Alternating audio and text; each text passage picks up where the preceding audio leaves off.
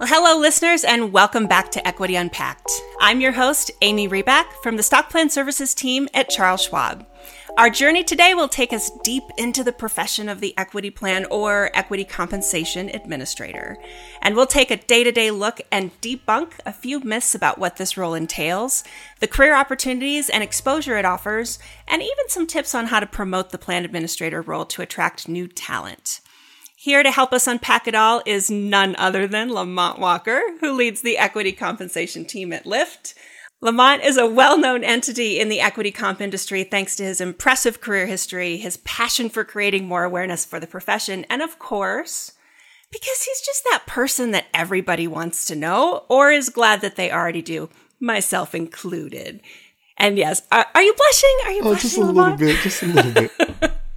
Now, I think everybody knows I'm pretty excited, and I've been looking forward to this day for a really, really long time. And it's finally Lamont Walker Day on Equity Unpacked. Lamont, welcome to the show. Oh, wow. Thank you for having me. I mean, this is great. And you really have, that's an awesome intro. Like, I'm ready to roll now. I don't know. I could follow you around. We could do that all the time. It'd be great. All right. So, Lamont, let's start with your background, understanding that the equity comp administrator role is not very widely known. I know our listeners would love to hear about your career path in your own words, so let's hear the story of how you got here. Oh, wow. I mean, I could really make this a Netflix special, but I'll keep it nice and short and sweet for you. I'll say this. Grew up in Alabama on a farm. Mm-hmm. My mom is a aerospace engineer.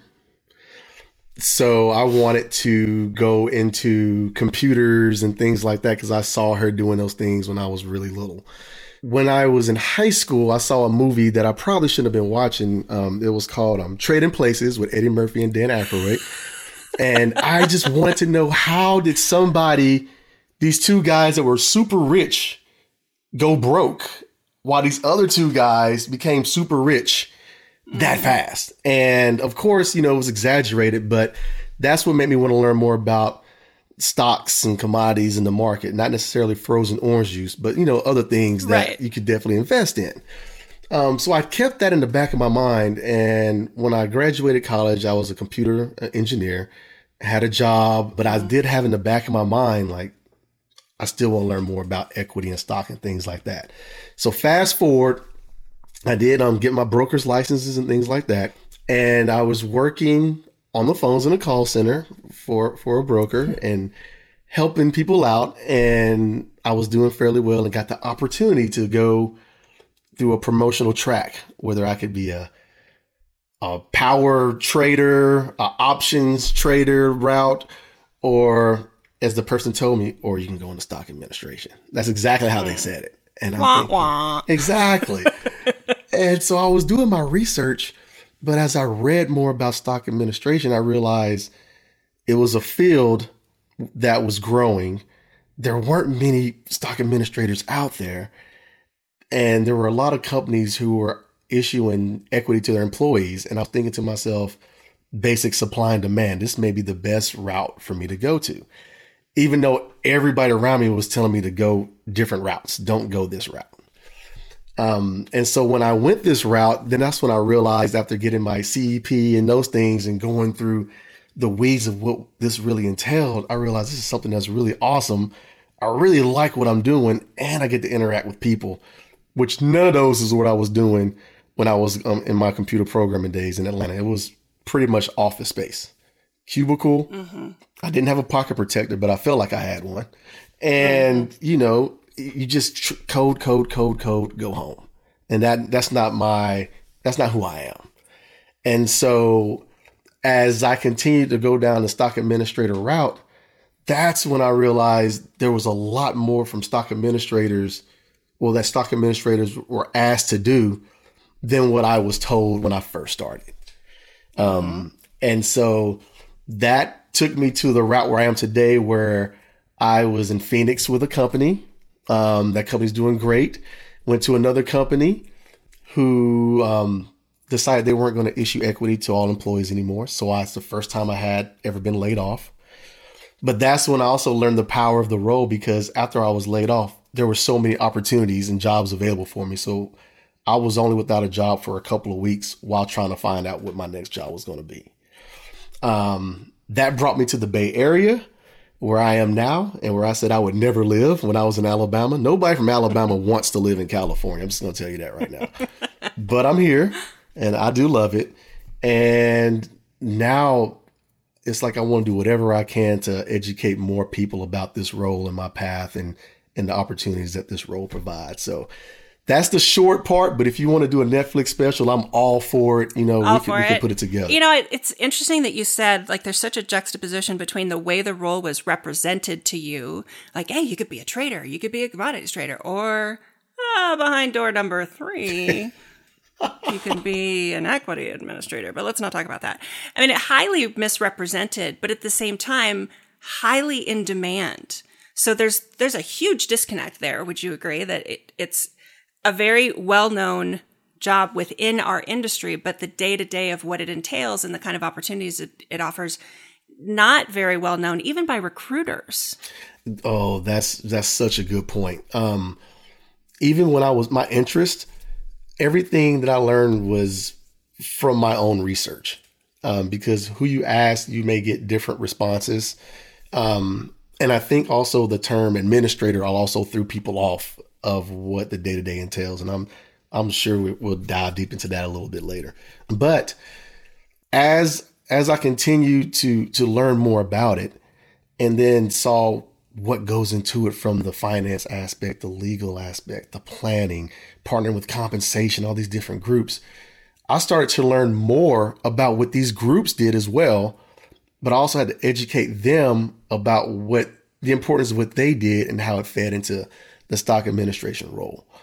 And so in doing that, that's when people start to realize, wait a second, this person doesn't just, push a button and transactions happen, or they just administrate and push numbers through. They're actually doing some complex work that requires my complex involvement.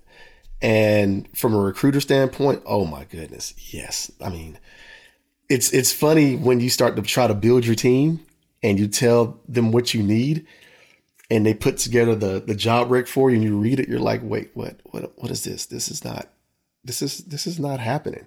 Oh, and is this the money you're trying to offer? Right. Oh, we have problems. So right. Definitely it's from a top down of the misunderstanding of what we do in our roles.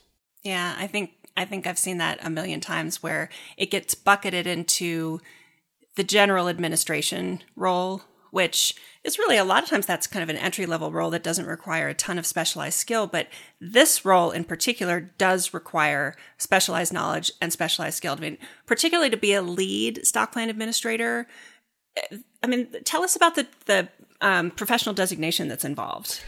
Oh, definitely. The CEP to me is probably, I'm not going to say probably, I think it should be held in the standard upwards with CPAs, even CLEs. So that's, get your continuous degrees, education from a legal standpoint. Mm-hmm. And it's funny that when certain people who understand a CEP, they know the work that goes into it, and right. They understand that you coming with the CEP designation means that you are a subject matter expert, and they rely on you to provide that insight from that level. On the other side, what seems to be happening is there are a lot of executives or leadership and people who know they need a stock administrator because they hear other companies have it. And mm-hmm. Another person may say, get you one with a CEP, and that sounds great. But when you get into the role, you realize that they don't know what they have. We see things happening. You have a professional right there, and all these decisions are being made without consulting the professional. Mm-hmm. And you see them going down the path, and you're in a meeting, you say, hey, wait a second. This is not something that we want to do. And they keep going. Like, okay, you need to slow down. We don't want to make this decision. And then they keep going, and they roll right through the stop sign. But then they get in a crash, and they look at me and say, hey, let's fix it. And I'm thinking to myself, we shouldn't have to fix it. If you just listen to us telling you to slow down and hit that stop sign, we'd be fine. But now you want us to come in on the back end. And I think that's what a lot of the executives or professionals who hire us, who don't understand what the CEP is, They just see it as letters and think, oh, they must know what they're doing. That's what I need. Let's bring them in, but then don't know how to utilize us once we're there. But without that designation, I tell you that there are plenty of my colleagues who are in roles and they tell me about the battles of not being at the table. Their voices aren't heard. They provide recommendations and people just kind of look over them and glaze over them because all they see, like you said before, is like a general administrator type of role. So CEP, when you said it's highly misunderstood and people don't know what goes into it, what do you think should be done? What would you recommend? Like, how do you approach that with other people?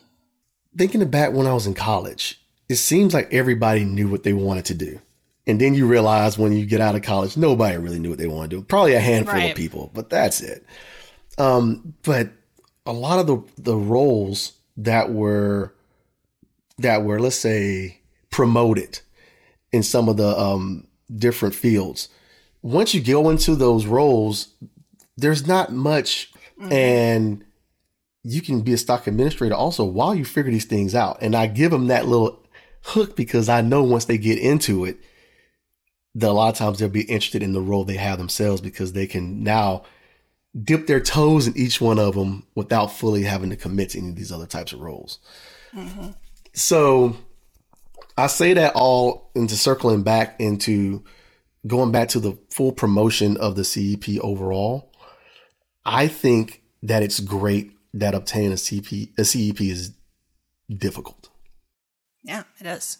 Right? Because if it was something easy, to me, the respect that it garners wouldn't be there. Or everybody could just jump in and say, I'm a CEP now. Like, no disrespect to some of our awesome realtors in the industry, but I have probably 500 friends who are realtors and probably 2 of them know what they're really doing. I'm just going to be honest. But everybody just jumped into it because they thought it was something that was easy. They could obtain a license and do it and make easy money. But, you know, some of these things garner respect and hard work. And once people obtain that designation, it kind of tells everybody else in the industry, oh, this person's serious. They know what they're doing. They're driven and dedicated to this role. We got to give them a try. Let's listen to what they have to say. And yeah, I just want to keep pushing that narrative of showing the strength behind the CEP. Definitely. There's also a ton of job security that goes with it, right? There's so few CEPs out there. You can go to any job search or recruiting site and you type in CEP and a ton of things will come up all over the country. So it is definitely high in demand, and the roles pay really good money because of that. I mean, they pay a premium for the CEP. And so some of the roles that you've talked about are the exposure that you get, you know, legal, HR, finance. It's not just exposure to internal at the company that you're working for. I'm constantly on calls with stock plan administrators at various companies, and, you know, the third party attorneys will come in and we're talking about building their, you know, lockup release or, you know, et cetera, et cetera. And then you're really deep into and exposed and need to brush up on your securities law, right? And potential, like what are the examples of potential litigation so that everybody can come to the table and, you know, really understand what the topic of the day is and how you solve that problem. There's so many things you learn in this role, and it's so highly misunderstood. When you have a CEP and it's so scarce, you not only have job security, but you really have the pick of the litter. You can go where you want and do what you want. You can, as my dad would say, you could write your own ticket. So, you know, highly in demand and something that I think is really attractive to people, especially these days, and especially folks that grew up in the financial crisis. Job security is a really, really big thing. So great path to go down from a career perspective. Let's talk a little bit about the industry. You know, I'm not a big one for lots of statistics and throwing things out because nobody ever remembers them. But I think it's one thing to note when we talk about job security that the industry itself, meaning the number of plans that are out there and available to have these roles or that are being created each year for the last 5 years, has been growing at just shy of 20%. And that's really big growth rate when you look at a lot of other types of roles or types of professions. If the number of plans is growing by just shy of 20% every year, that means all those plans need administrators. Definitely. Especially if they're going public. Oh, yes. Do you want to unpack that for us a little bit? What did you learn when you went public as a stock plan administrator? What's the number one thing that you learned? Like you can not only do hard things, but maybe go without some sleep for a few days? One of the biggest things I've learned really during the IPO, and this really helped me in my career development, is that regardless of a title or a role or the person in their background, no one knows everything. And you get into these situations where there's a lot of complex things going around, you're listening, and they're discussing things, and you assume that this person's the CFO or this person is, the general counsel. They know this or that about equity. And that's not true. They do not know. And there's been times where I've partnered with the external counsel and helped them with some things. There's been times I partnered with my CFO and we became like best friends, and he's emailing me like at 2 or 3 in the morning just to confirm these different numbers. And I'm thinking to myself, wow, like, I'm glad that you entrusted me in this. That's pretty awesome, because a lot of times people just didn't come to me even though they should have. And you start to learn more and more that these people really need us as stock plan administrators to take over. And when I say take over, it's like our voice is there. And if we don't speak up, then they'll never know. And so one of the things that, because you said something great about the amount of money that are being put into these plans and the amount of trillions, people, trillions of dollars. It's ridiculous. And to think about that, us as stock plan administrators really have the key into driving the value in those plans. Mm-hmm. Because I've seen some of the most awesome thought out things from some of our people in comp and HR. And I'm thinking to myself, that sounds great and awesome. But if you do that, the IRS will be in front of us in like 24 hours and our plan will be, gone and everything have to start from scratch. But I like your idea. It's like some of these ideas are just great.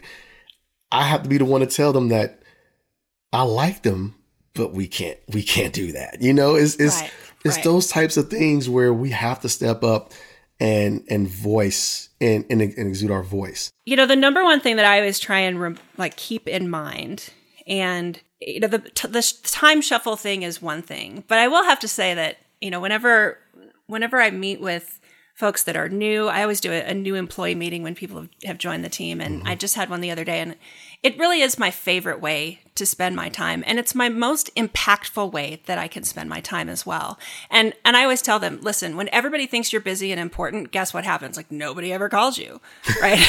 Nobody ever. My calendar will fill up with stuff I probably don't want to do. But I mean, I'd much rather hang out with you guys and learn, what am I not seeing? What are you seeing on the ground? What's weird? What's awesome?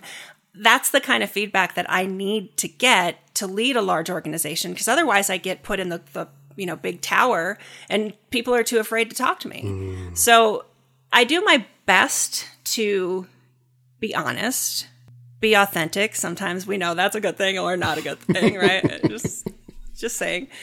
And the other thing that I make it widely known, and I have zero ego about, and it's 100% true, is I routinely say, I am the least important person in this organization. If I walk out the door, they might be like, well, she was nice. That was a good time. Oh well. But if my teams who, help folks like you and your teams that work with our customers, work with our clients, that, answer the phones and help our participants, that the education, all of that, if they walk out the door, the lights go off. Yeah. If I walk out the door, the lights do not go off. And that means, by default, I am the least important person on that team. Good point. And it is 100% true. Nobody should have an ego about that.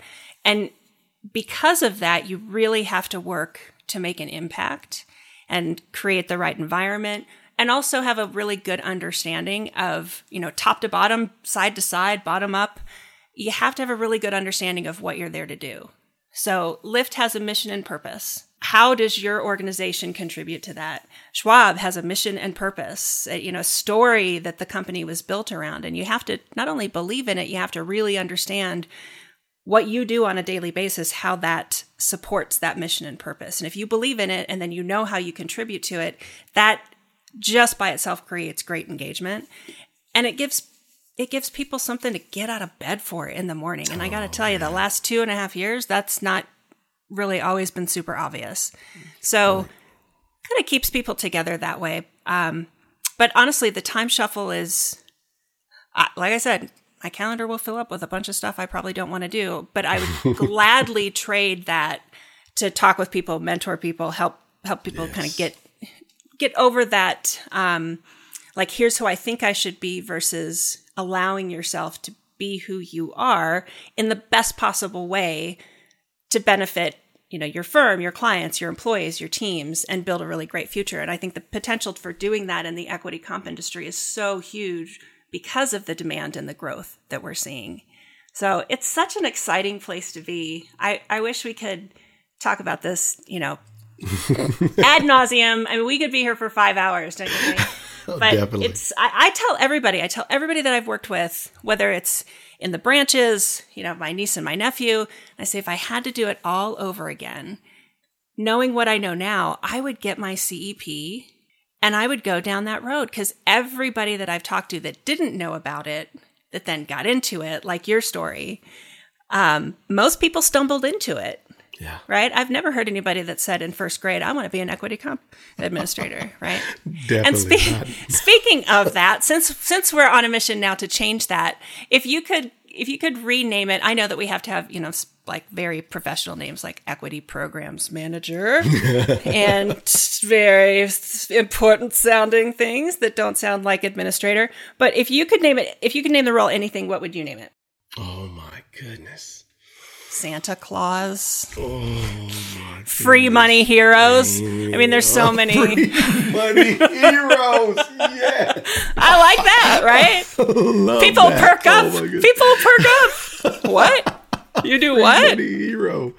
Come on down. Oh my goodness. I really have to think about that, because I'm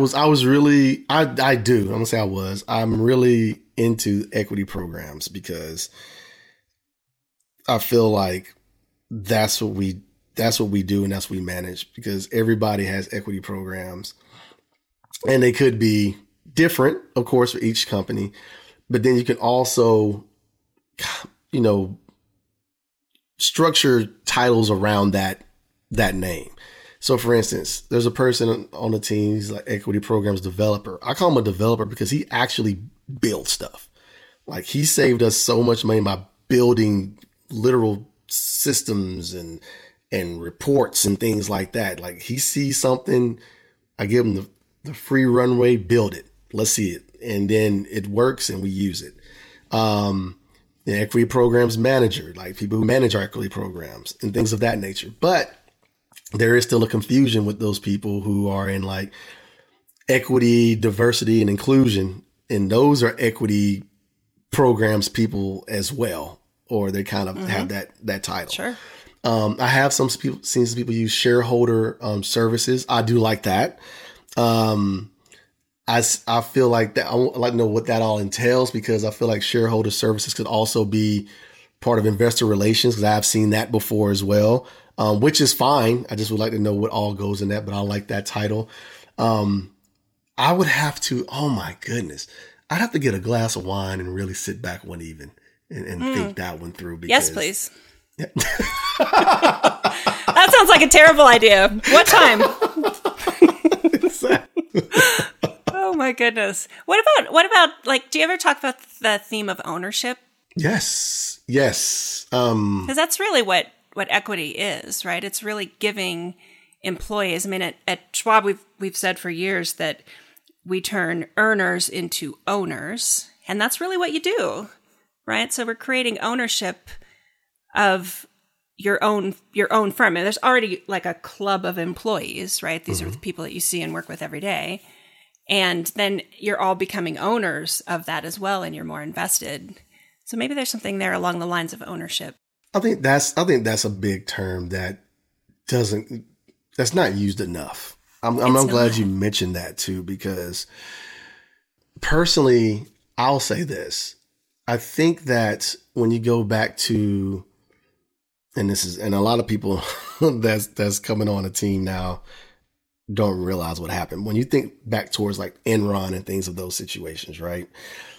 And it's always been a thin line for me to explain, these are you're vesting, you now own these shares. These are yours.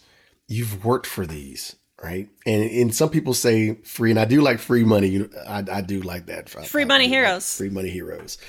But then I do tell some people, like when I explain the rugged taxes, right? We're not going to talk about that. But I let them know, like, you didn't pay for them with money per se, but they weren't free. You worked hard to earn these, so you own these. You should feel pride in achieving whatever you had to achieve to gain ownership of these shares, which makes you also an owner in this company. However, when I flip my hand over, I also feel that from a financial wellness perspective, right? Mm-hmm. You also want people not to feel like they are, like, not to feel guilty for selling the shares or diversifying or doing whatever their plans they may feel like may be best for them. Let's say that. Sure. But I do feel like I need to work in ownership more, because especially some of the new hires that come in who've never had equity before, they hear so many terms, but I think ownership is probably the least, probably one of the least that they've heard when it comes to their actual equity, which should be one of the biggest. So I'm glad you said that. I need to incorporate that. That's a good point. Yeah. And impressing that upon your participants is really important to help them understand the value that the company sees in them. So there's broad-based plans, but there's still, economies of scale at play there. And it truly is an investment in the future that every company is making. So it's a terrific thing to highlight from a benefits perspective, or benefits compensation, depending on where it lives with your company. So tell me one more thing. I'm going to ask you one more question. We've already talked about the breadth and depth of the role. It's truly misunderstood and often misrepresented, but it's commonly described as mostly like an accounting role. And I think you referenced something about Office Space where, people hear it and they think they're just going to be spinning out spreadsheets in a broom closet with a red stapler somewhere. No offense accounting, but you should take that up with the recruiting folks, because that's how they talk about you. So, understanding that you, Mr. Lamont Walker, are not the broom closet kind of guy, in case anybody was wondering, what really keeps you engaged in this profession? Like, why do you do what you do every day? What's made the most impact on you? Oh, wow. That is a awesome question. And as you were reading it or saying it to me, I just had so many things go across my mind, just of my whole career of things that people have told me or said to me about equity and things they've learned or things how have been impacted and changed and things of that nature. I'll say that what keeps me here, as opposed to, drifting into another role that equity ties into, because the opportunity has definitely been there, is seeing firsthand how equity, employee-based equity, has impacted people outside of the office. In what way? Good. I'm glad you said. So for example, wait for it. Exactly right. in working and doing some of these IPOs, I've heard some crazy things. There was this one guy, I'll never forget this ever. He had a picture of the DeLorean from Back to the Future, like at his workspace. And he was like, at IPO, I'm buying a DeLorean. Can you still buy a DeLorean? Is that a thing? I don't know. I just thought to myself, of all the things that you want to do, that's it. Well, go do it. But that's your thing. Go do it, right? But on the flip side, I was talking to this other person who had wanted to get married, and situations in his past financially put him in a situation where getting married, he said, would financially cripple his wife if they were to get married. Because I guess he made some bad financial decisions. I don't know what he was talking about. I didn't ask, so I didn't want to go that deep. But as all the stock plan people who may be out there listening know, we become unofficial psychiatrists. Like when we have one-on-ones, we hear so many things that people want to share with us when it comes to equity, and they really open up, which is fantastic. And that's one of the things that really keep me drawn to this role. So as I begin to educate him on just the basics of what he has and how, if we IPO, this is what could be expected, talk to a tax advisor and get you a financial planner and these things, you could see him opening up because the things he had heard about equity from his uncle or cousin or whoever just was totally out of left field, just wasn't right at all.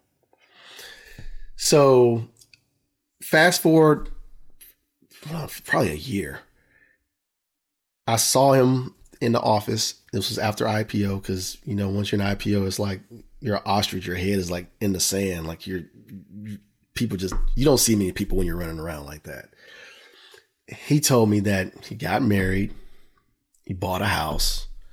He wiped out his financial, like his debts and things like that. And I'm thinking to myself, whoa. And he was like, I went out and got a financial planner. I got a tax advisor. And I also referred my financial planner, my tax advisor to my uncle or his cousin. I can't remember. It was somebody in his family. But he was telling me all the things now and showing me pictures of his his newborn son and things of that nature. And I'm thinking to myself, man, just like a year and some change ago, he was all nervous, not knowing what he was going to be able to do and things of that nature. And, and I had to be real with him because I told him, like, if we don't have an IPO, then this is just paper. Like you gotta plan, be smart with it, plan accordingly. And hearing him say all these things, that's what keeps me drawn into what I do. It's those types of conversations I have with people. When I hear like somebody tell me that they were the first to graduate college in their family, now they have an IPO and they're going back home and helping pay their parents' bills off and things like that, and fixing their house up. And it's just those types of stories that keeps me driving. So even though hearing the DeLorean stories are fun, but it's those other ones that I hear quite often that really keep me dialed in. It's like you said, also, I really want to stay in touch with the people. Like I get so busy sometimes on higher level things, but I always try to make myself available to the people just so I can hear what's going on and kind of help educate them and put them in a position where they can make some good decisions with some of the things they've been earning. So as long as that keeps happening, I'm going to keep doing what I'm doing. Super gratifying, isn't it? Oh, 100%. Super gratifying. Yeah, no, I'm really glad that you pulled that out because I think most people feel like it's numbers, it's accounting, it's, debits on the left, credits on the right. And I don't think most people truly understand or appreciate the people-centric nature of that. I mean, at the end of the day, it's such a unique opportunity to make a huge impact on people's lives and their financial futures. And I know that's where my heart lies. I know what joy there is in being able to make that kind of contribution to someone. And they never forget it. They never forget that turning point in their lives where things became easier and they were able to do those things, pay off their parents' debt, wipe out their own, have a family, buy a house, all of the things that were untouchable to them. And you and your teams do that every day. Yes. You do it every day.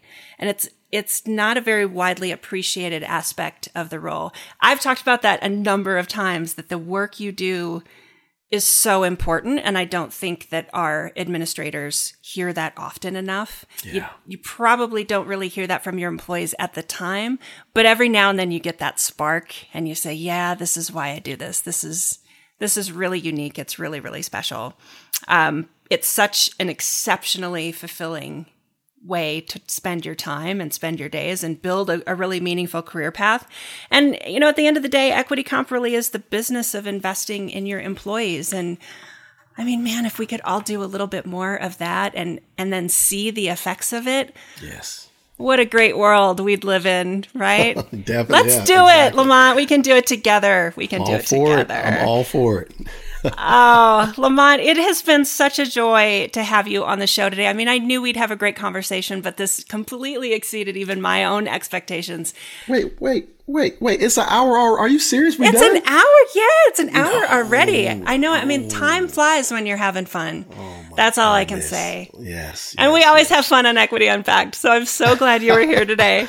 Thank you so much for spending some time with us. It was a really great conversation, great information for our listeners, and would love to have you on the show again sometime soon. I know we could talk about this for like 5 hours, but we have reached our limit. So thank you so much for the conversation. Thanks for the camaraderie. Loved your insights, and we hope to see you again. Thank you for having me. It's been awesome. Thanks. Absolutely.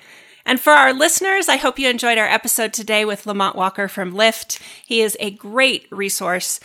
On LinkedIn, you can reach out to him if you'd like to have more information or be able to ask him questions directly. That's all we have for you today. I hope everybody enjoyed our journey. Lamont, thank you again. And safe travels, everyone.